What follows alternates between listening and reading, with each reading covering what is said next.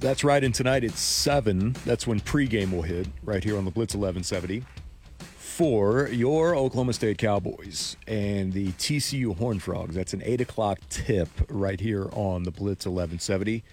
Means that John and the crew will be on till probably 11 o'clock this evening for Oklahoma State. As we welcome you back into the program, we always want to hear from you on the Neuropathy Treatment Clinic of Oklahoma text line 918-262-5072. 918-262-5072. That's where Rick checks in on our topic of kids. He says, yes, raising them, it's like raising feral hogs. Okay. I can absolutely see that. For sure, that there is an element to that makes acceptable answer for sure. A lot of sense on that for sure. So thank you very much for your contribution on that, Rick. There are a couple of areas I wanted to go before we get to 4 o'clock where Eli Letterman's going to join us because we're going to talk OU and Texas basketball, plus a variety of things that center and circle around the Oklahoma Sooners, including Porter going very non-answer on the horns down saga. Porter trying to play the nice guy role. So Porter's evidently received word from the athletic department that, we're kind of tied at the hip with these guys, and we're moving to the SEC, and if we could all play nice at least for a little while, then, the better off that we'll be. I need my head coach of Oklahoma to be like, hell yeah, horns down. As a matter of fact, we got these special shooting jerseys that we're wearing tonight. What did Porter just come from the Wild West? Shooting jerseys? We've got these shooting shirts tonight that we'll be wearing in honor of the $5 beers.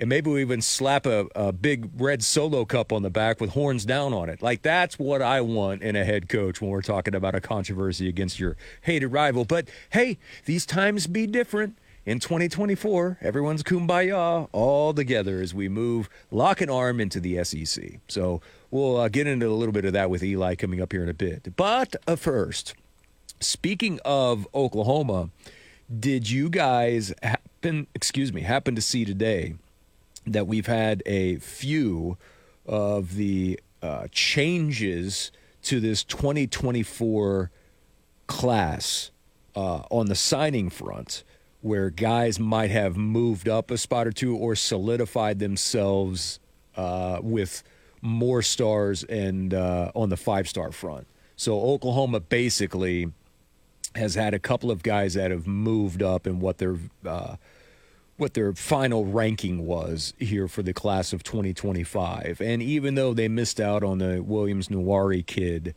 Oklahoma was doing fine, just fine, with what the final rankings were, including David Stone, who I believe checked in number 9, I think, on the overall list here for On3. So we didn't quite have on the On3 rankings the entire top 10 signed with someone that's completely new, like 10 kids, 10 different schools. We actually did have a repeat because Ohio State ended up getting 2 of the top 10, but still 9 different schools for the players is pretty impressive indeed, or 8 of the top 10 with different schools. Ended up being a really, really nice spreading out of the talent when it comes here to signing day. And they've had a few more that have moved up in terms of where their rankings are. The other football-related thing that I had here on the local front was breaking down the early Heisman Trophy odds for 2024. And do I put a whole hell of a lot of stock in this? No, because this is basically off of what you did last year. And I don't know how many people actually had Bo Nix finishing as high as what he was going to at the beginning of last season. But I did notice something on this list, though, that is a tad bit troubling. And I'm not surprised by it. I just think it's kind of a bunch of bunk with where we're at now, even thinking about a certain position group when it comes to Heisman Trophy odds. Nowhere on this list did I see at all a certain running back from Oklahoma State. And I think that that's laughable considering I'm looking at the entire list and it is nothing but quarterbacks. Yes, I know quarterback award for the most part, but still, how can you not have the guy that just put up the season that he did in Stillwater without even having him even in the ballpark when it comes to Heisman Trophy odds, especially with a few players that have never even taken a snap of college football yet, and they've got better rankings and better odds right now than what Ollie Gordon has in Stillwater. That's a little absurd to me. And I think it sends out this perception, whether you believe in it being in real or not, that why should anyone else even bother when it comes if you play a position that is outside of the quarterback spot? Like schools will then second guess themselves. Should we be even pushing a kid like this? Are we wasting money? Are we wasting time with this? When you open up the odds and you see Quinn Ewers, who, okay, sure, do I think Quinn's going to win the Heisman Trophy? No. Should he be up there? Yeah. Dylan Gabriel should absolutely probably be towards the top on this. Of course. Yeah, both those guys.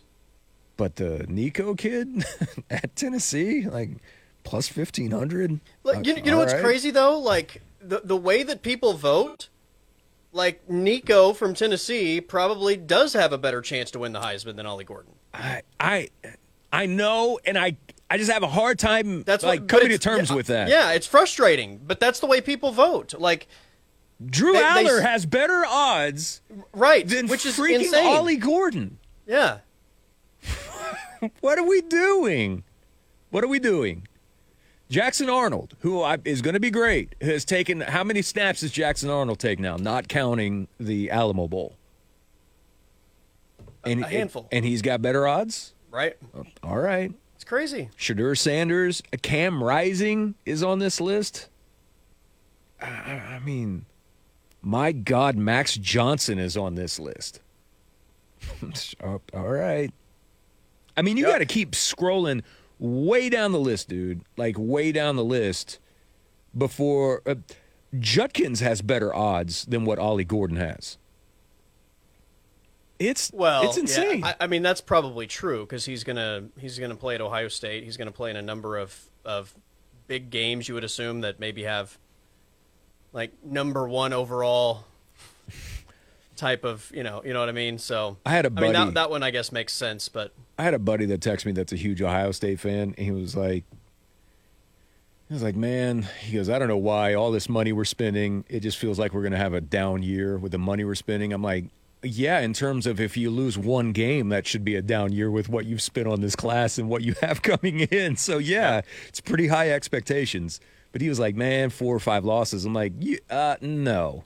Ryan Day could be fired tomorrow, and they could roll into the season without a head coach.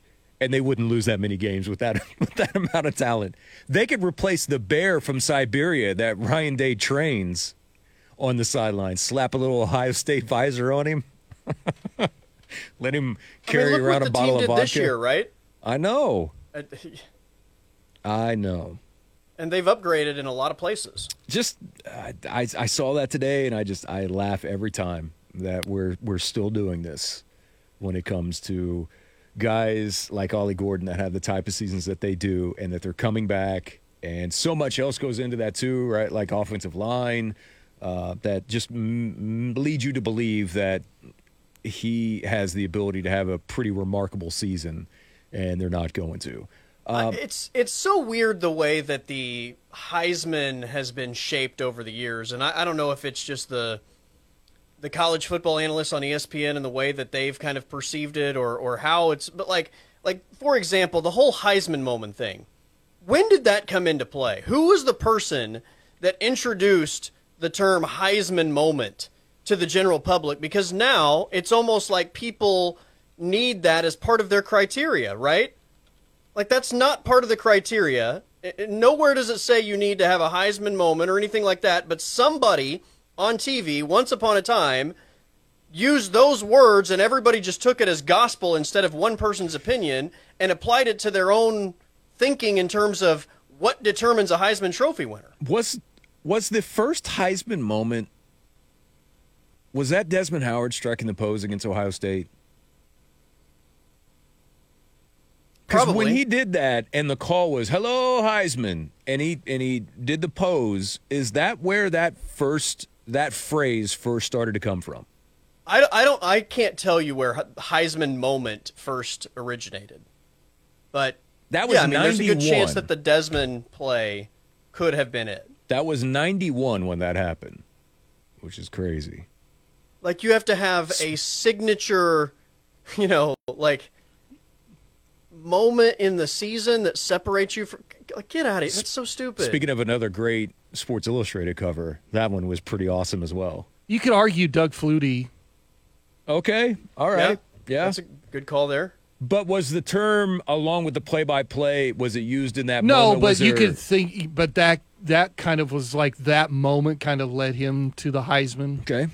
You could make that argument. I don't think that the quote-unquote Heisman moment phrase was used. But it did, it didn't really feel like that it picked up steam until, I don't know, like early 2000s? Yeah, I think that's right. And now it's part of the argument. Every time you hear people talk about the Heisman and the race and the different contenders, it's part of the argument. And it drives me insane. Like, why did everybody just adopt this as their own criteria? What was Cam Newton's Heisman moment? I don't know. How about the 4,000 yards that he threw for and then the 1,000+ yards on the ground at the same? There's my Heisman moment for you right there. All of it combined. Ugh. All of it. It was Johnny's Heisman moment. All of it? Have you watched any of his highlight tapes? It's insane. Absolutely insane. The other thing here, too, quickly, is I know the Big 12 schedule comes out next week, next Tuesday. And we're going to talk some Sooner basketball against Texas here coming up in a bit with Eli Letterman, top of the 4 o'clock hour. But next Tuesday is the Big 12 2024 schedule release date. We'll get all the dates lined out. We know who the opponents are, but now we need to add the dates to it. The ACC came out with their schedule for 2024 today. And there is something that has been added here that I think is a tad bit interesting, and that is the ACC has a ton of Thursday and Friday matchups this year. I mean, more than I expected. And it's a lot of this is adding teams to the mix, right? That you have to find a way and a place to play them. But this was something, watching all of the Thursday, Friday games. And that's why I laughed. That's why I laughed when Deion Sanders was complaining with Colorado about them playing games on Friday nights or even Thursday nights. Because get ready, buddy, because when the Big Ten and the SEC, they don't have to do that with their big media deals. But everyone else has to fall right into that trap. So I can't wait to see how many Friday night games moving forward the Big 12 has now. And if it's anything like we're seeing here with the ACC, that tells me that it's going to be rather significant, with maybe even Thursday night games still playing a pivotal role in the Big 12 scheduling moving forward. It's also going to be interesting, too, with the ACC. How many of those are going to be CW games? That is correct, because we don't know whether that's going to remain on a Saturday night or not. The question for me is how many of the big games in those conferences do they try and separate from the rest of college football to maybe stand out more and not get lost on a Saturday in the just general mix of college football? There's a good chance, I think, going forward, you could see where some of these other entities want to see the bigger Big 12 games maybe, or ACC games take place on a Friday night and maybe away from the Big Ten and SEC, Saturday afternoons. Yep, that will be one for sure. It will. I was just looking at like some of the matchups, trying to gauge what some of them would be.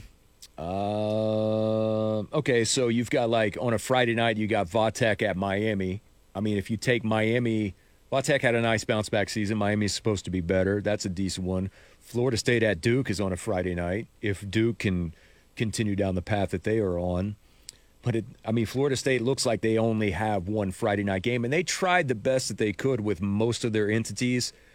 unlike the Boston colleges of the world that have multiple Thursday, Friday games. So I don't even think that Boston College cares if they even really play football anymore, because they're the ones that had said, hey, we'd kind of like maybe to go to the other division if we get a chance to, where we don't have to worry about all this. So they tried to leave some of the heavyweights off, but man, if you're the Big 12 and you're trying to get as many eyeballs as you can, I just wonder what Tuesday will look like with some of the heavyweights potentially moving a few games to weeknights.